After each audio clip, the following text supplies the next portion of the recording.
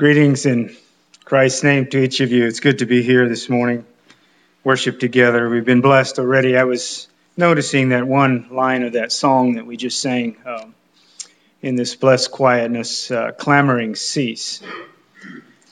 I trust that is the case for each one of us this morning, that our clamorings are at least down to a low roar, outside distractions, and that we can worship together.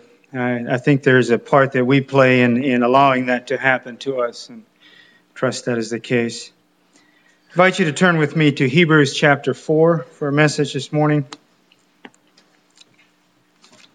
I want to be looking at the first 11 verses of Hebrews chapter 4.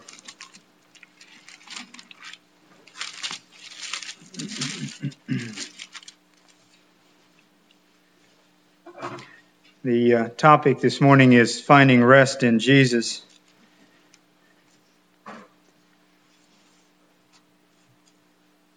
Rest is a beautiful thing. When you're tired, it's good to rest.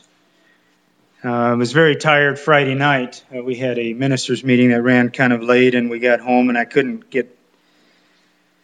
quite get quiet and down for a while. It took a while to get to resting, and I don't normally sleep in, but I was in bed till almost 8 o'clock, I think. Next morning, I told my wife need to kick me out if I do that again.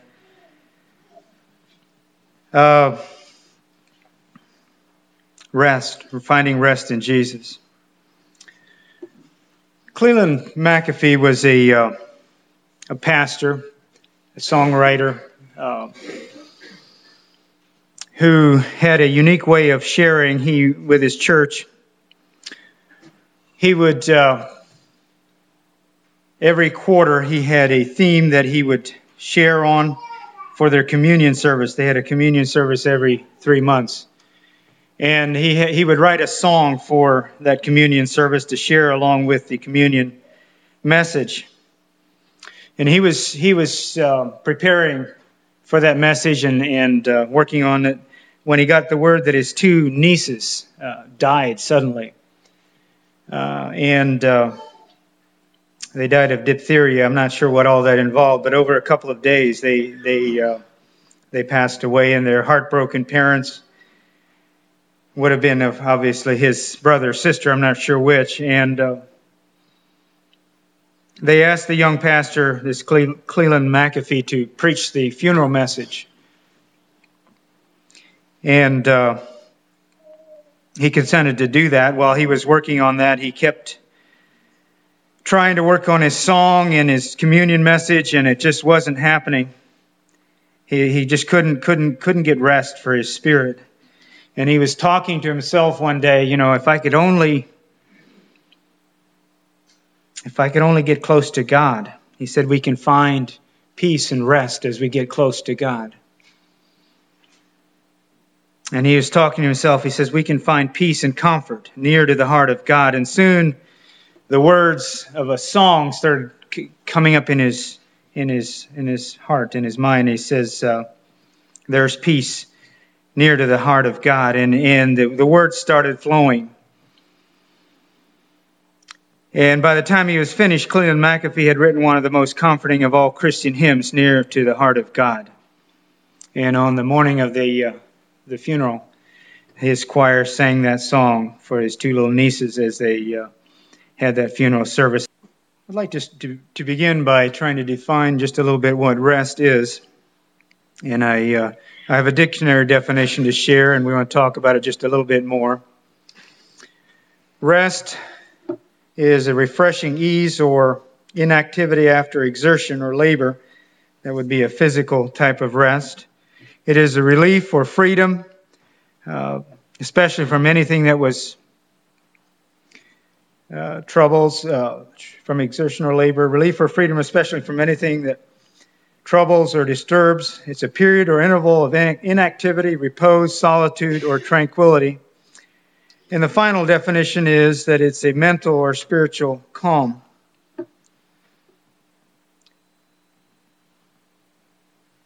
Rest to each one of us means different things. I think that there's quite a variation of what rest. When you think about rest, what does it mean to you? To some of us, it's just slowing down, maybe a change of speed, a change of pace. Maybe it's contentment. These bring rest to us, or bring ideas of rest, relaxation, or peace. Maybe it is just giving up. Maybe it's giving over, giving way is rest. What does it mean to you to rest? And I was thinking about that as I was meditating this morning on the message. To me, it involves probably security. Security to me is one of the biggest aspects of rest. What rest really is security. I'd like to have you think of that as we read our text together, Hebrews 4. And I invite you to stand together as we read Hebrews chapter 4, the first 11 verses. I'm going to read from the NIV this morning. Hebrews chapter 4, verses 1 to 11. Therefore, since the promise of entering his rest still stands, let us be careful that none of you be found to have fallen short of it. For we also have had the gospel preached to us just as they did. But the message they heard was of no value to them because those who heard it did not combine it with faith. Now we who have believed enter that rest. Just as God has said, so I declared on oath in my anger, they shall never enter my rest. And yet his work has been finished since the creation of the world. For somewhere he has spoken about the seventh day in these words, and on the seventh day God rested from all his work. And again, in the passage above, he says, they shall never enter my rest. It still remains that some will enter that rest. And those who formerly had the gospel preached to them did not go in because of their disobedience. Therefore God again set a certain day, calling it today. When a long time later he spoke through David, it was said before, as it was said before, today, if you will hear his voice, do not harden your hearts. For if Joshua had given them rest, God would not have spoken about another day. There remains then a Sabbath rest for the people of God. For anyone who enters God's rest also rests from his own work, just as God did from his. Let us therefore make every effort to enter that rest, so that no one will fall by following their example of disobedience. You may be seated. Brother Joe, would you try a different set of lights up here? Turn one off and the other. This one is kind of flickering pretty bad. Thank you.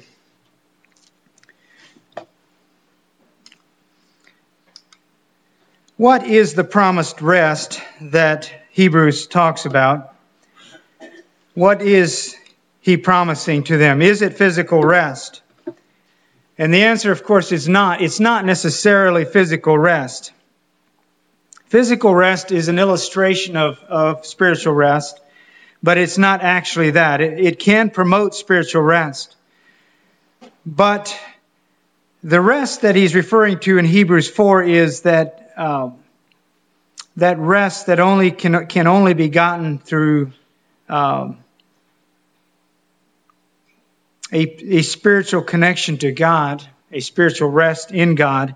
He says in verse 4 of our text, for somewhere he has spoken about the seventh day in those words, and on the seventh day God rested from all his work. There is a physical aspect to it, but it is more a spiritual one. We can rest physically, and most of you are today resting.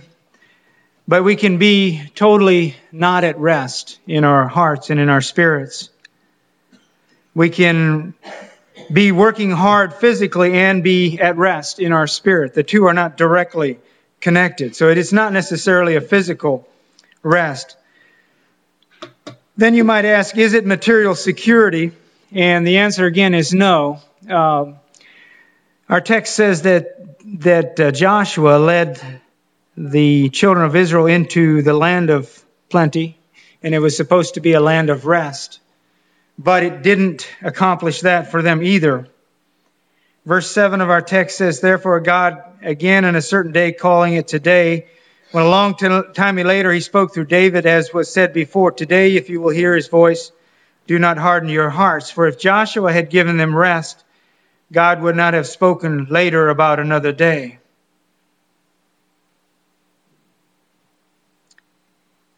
So the people of Israel, even though they were at rest in a sense in their own land, they were not experiencing that deeper spiritual rest.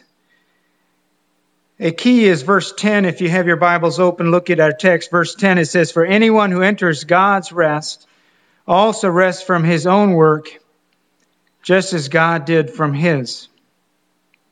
Let us therefore make every effort to enter that rest, so that no one will fall by following their example of disobedience." The impression I get from this passage is that the rest that we experience in Christ is something that we learn to do. It is something that we will need to exercise ourselves in that we learn to rest in Christ. He keeps telling us that we need to enter that rest. If we needed physical rest, we can take a nap. If we needed emotional rest, we can take a vacation. If we want to obtain spiritual rest, we'll need to do something a lot more than either one of those. And it requires entering in the rest that Christ gives. Our personal walk with Christ is not a short-term thing. Our rest, our experience is for the long haul. I don't know if you've ever tried to run a long distance. I do that some. I run, and I find that the best thing is to do what we call intervals, is to back off. You're expending a lot of effort, and then you need to back off. And no, you're not sitting down, but it is a rest. It's a way of recharging. It's a way of resting. And as a Christian, we need to be able to, in the midst of our labor, in the midst of our marathon, we need to be able to back off and rest in Christ. And I want to talk this morning just a bit about that. Rest in the completed work of Christ. The invitation is a very familiar one, and we're going to spend the rest of the message this morning talking about that. The invitation that Christ gave in the book of Matthew is, "Come unto me, all ye that labor and are heavy laden, and I will give you rest. Take my yoke upon you and learn of me, for I am meek and lowly in heart, and ye shall find rest for your souls. For my yoke is easy and my burden is light." I'd like to read that also from another translation.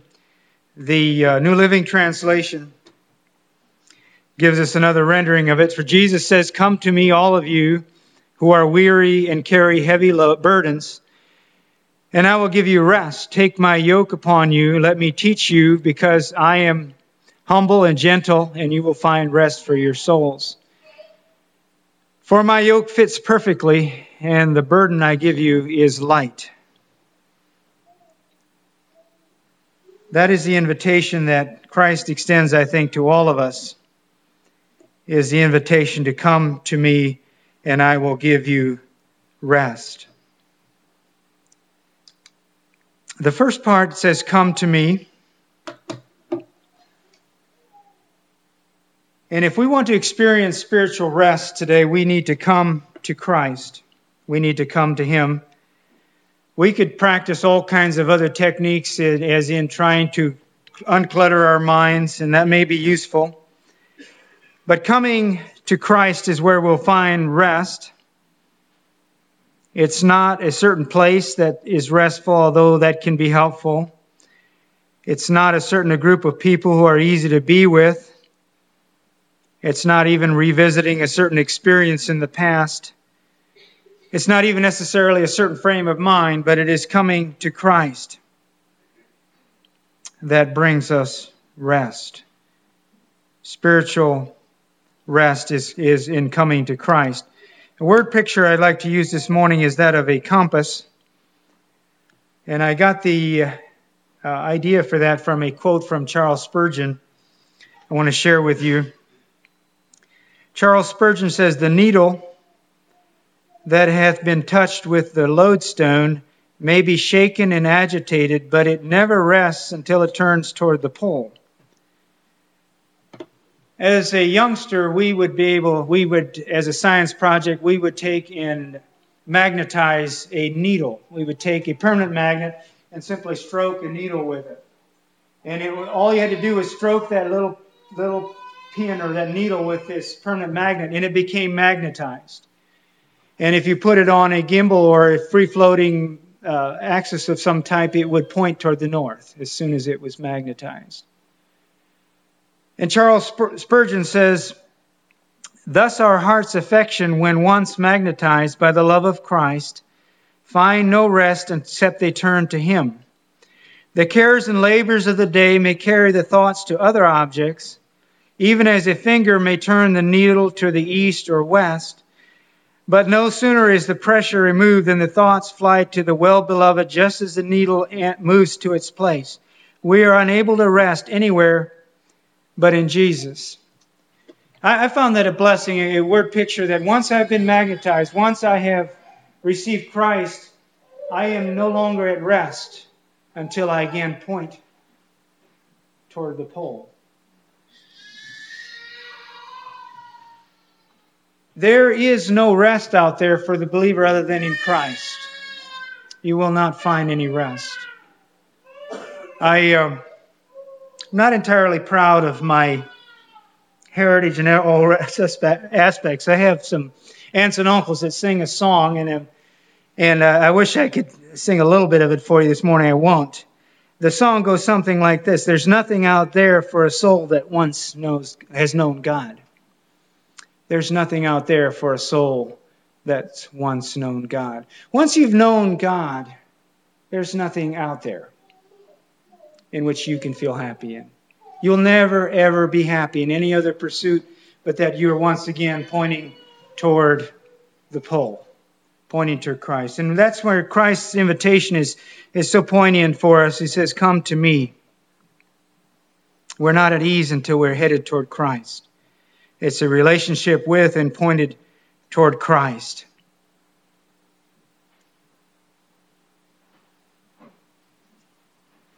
His arms are extended to each one of us. It's an invitation, and it's a gentle command, I think, as well.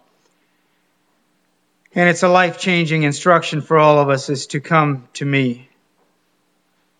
It's not hold still, although that may be helpful. It's not just give it time. Time heals all wounds. No, that's not necessarily true. It is come to me. Come to me. Allow your life to point back to the one who has magnetized you. And the invitation is to all who are weary,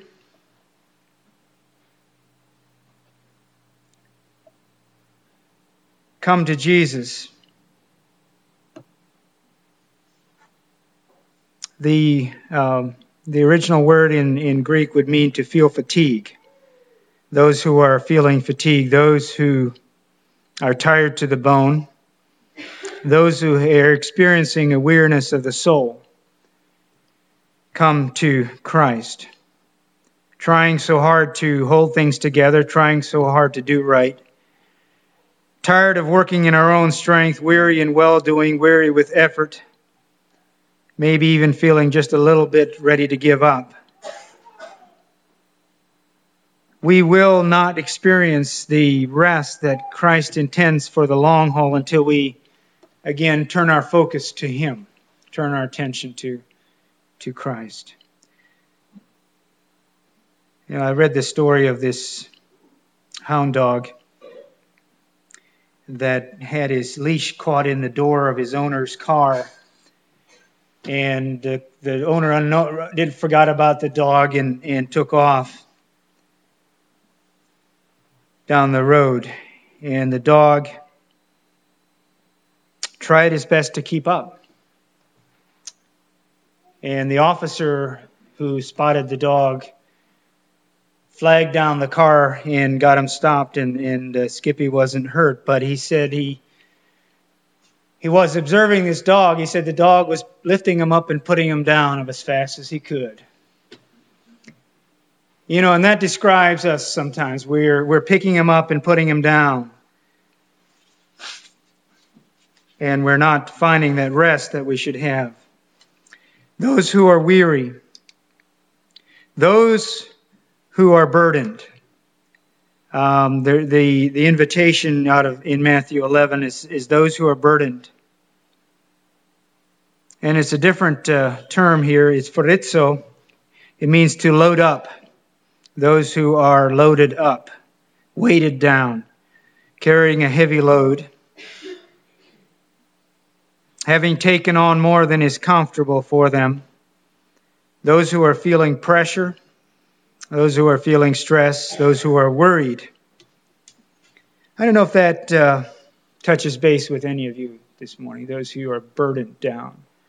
I know it's easy to carry a load, to carry quite a load, and to feel squashed by what we've somehow gotten ourselves under. The invitation is to come to Him, those who are burdened. And the promise is very, very straightforward. He says, I will give you rest. He doesn't intend for us to live a life of being harried. He doesn't. Christ doesn't intend for us to live a life of constant hassle, where we can't rest in Him. Yeah, we may be extremely busy. Some of us have seasons in our lives where we're extremely busy. We're extremely busy. Those others of us who are kind of getting over the hill a little bit maybe aren't quite as busy, but we can still rest in the midst of that. As a Christian, we can focus on Christ, and there is rest there. The second aspect of that invitation is to accept my yoke.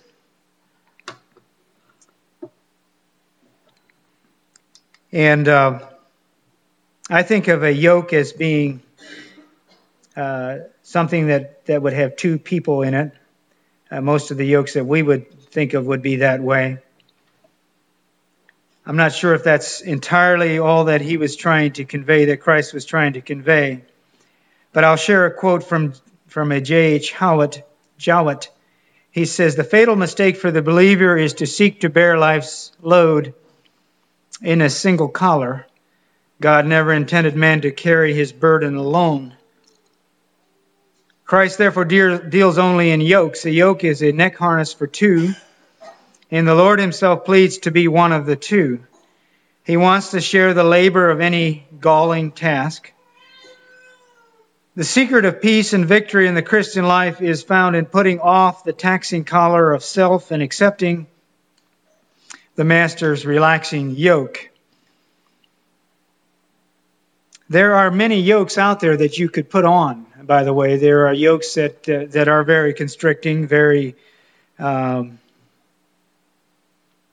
tough. But Christ's yoke is not that way. It's a relationship that we have with Christ. It's an extension of who Jesus is. And the term here is a well-fitted yoke or an easy yoke.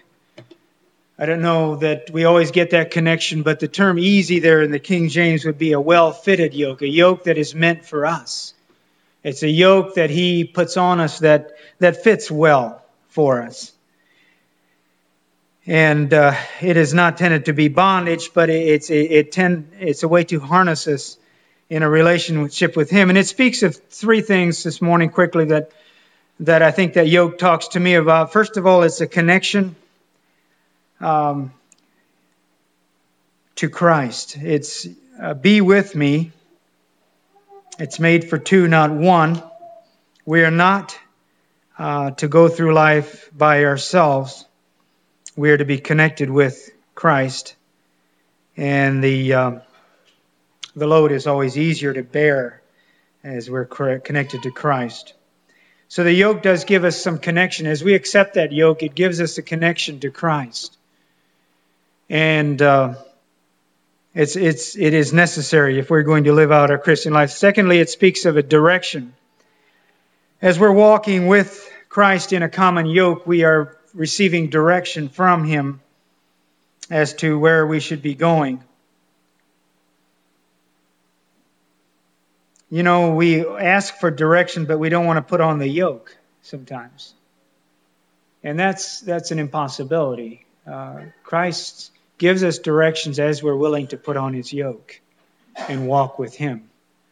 You know, we want direction, but we don't want constriction. But the yoke actually gives us a place that we can walk and provides direction for it as we're willing to walk with Christ. We can't go our own way if we're yoked to Him. It's forward motion, moving together. And thirdly, it speaks of cooperation. Work with me. It's His work in the end, actually. It's His plan, and we're working with Him. Take His yoke. Walk with Him. It's an easy yoke as we walk together. And the more I learn from my Christian experiences, I don't want to be anywhere else. I don't want to be anywhere else. You know, we rebel sometimes against His yoke, and we somehow feel that it's constricting, but it's not. There's a tremendous freedom in walking in His path. There's a tremendous freedom in walking where He wants us to go. It's really not constricting when you get down to it. It's walking where He wants me to be.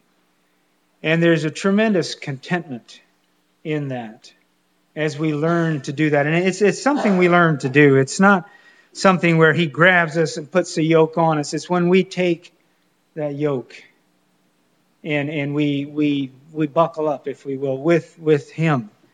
It provides direction for us and connection, and there's a cooperation. We're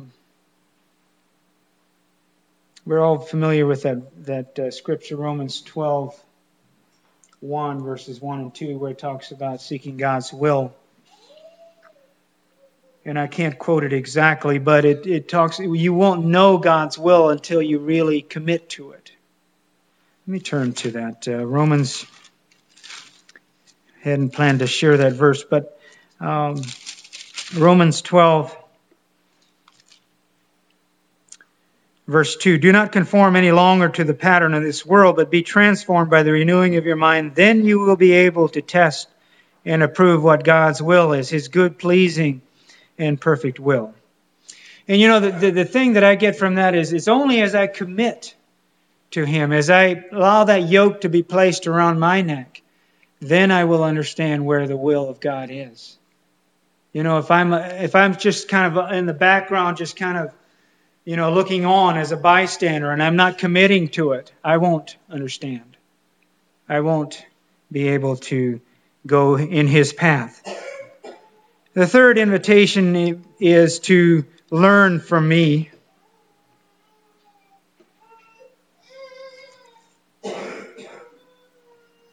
Come to me, accept my easy yoke, and learn from me. These are all ways that we experience rest. Spiritual rest is to accept this invitation. And there's just a little bit of historical information here that might be helpful to us as we look at what he is saying here. Learn from me.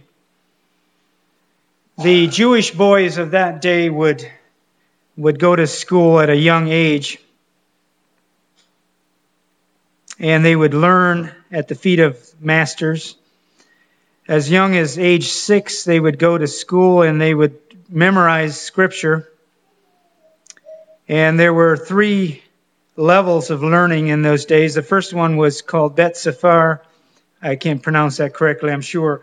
But they would, until 6 and about 10 years old, they would memorize the law.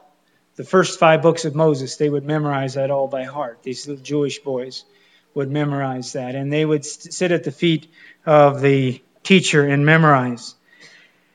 And then as they got up to the next level, they would memorize the whole entire Hebrew Scripture from 10 until about 15. And then the upper level was what they called the Bet Midrash, which was when the young men, only a few of which would stay with the master, they would become his disciples. They wouldn't go back to their home and assume their father's trade. They would stay with the master. And they would walk with him and share his life experience. They would do the things he would do. They would learn through how he reacted to life and the way he lived life. And this, in the Hebrew term, was often called taking on his yoke, the rabbi's yoke. And that was to learn from him the way that life was to be learned. And I think as Christians, we can take something from that, in that we are Christ's disciples. And we experience rest and fulfillment in life as we learn from him. Take my yoke upon you, verse 29, and learn from me, for I am gentle and humble in heart, and you will find rest for your souls. And what do we learn from our passage? We learn, first of all, his gentleness. He says, I am gentle. We learn the fact that he is a gentle teacher. He reacts to life in that way. His outlook is that way. His strength under control. He's not cold. He's not harsh. Psalm 18:35 says, Thou hast also given me the shield of thy salvation, and thy right hand hath holden me up, and thy gentleness hath made me great. As we walk with the Master, we learn to be gentle, as he is gentle. We learn a quiet strength that comes from resting in him. He says also that he is humble.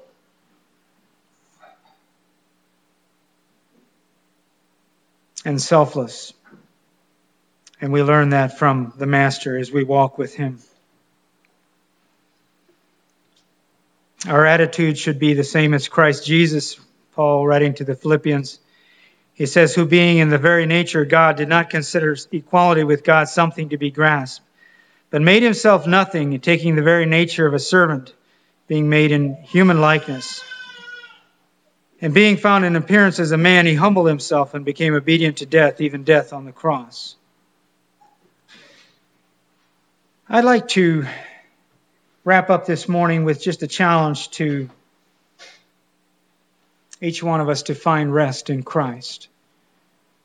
We all need it. We are in it for the long haul. I'm more and more realizing that the short term it doesn't work for me. As a young person, it was always just the immediate future. I'm looking toward that. I'm shooting for that, and that's what this is what I'm going to deal with. But as Christians, it's a marathon. It's not a sprint. It's a marathon. And if I'm going to be successful, if I am going to live a godly life the way God wants for me, I'm going to need to be able to rest in him. I'm going to need to be able to refresh myself in him. And he wants that from us. He doesn't want us to be frenetic all the time. Yeah, we have our times of busyness when we have to move quickly, when we have a lot of things going on. But at the same time, if we want to be successful for the long run, we're going to need to be able to rest. We're going to need to be able to rest in Christ. We're going to need to be able to relax in our relationship with him, in that easy yoke that he has prepared for us. To be able to move forward and to live that Christian life. And the invitation is open to us. I encourage each one of you to think about that as you are living out your life when responsibilities start coming at you quickly and you're starting to feel very harried or very flustered or very things don't make sense. The invitation is there to come to Christ and to rest in Him, to allow His peace to flood our hearts, to know that He desires to yoke with us and live out our life with us. And we're going to make it. We are going to make it. We're going to be able to be successful. God bless you. And we're going to call for a song at this time.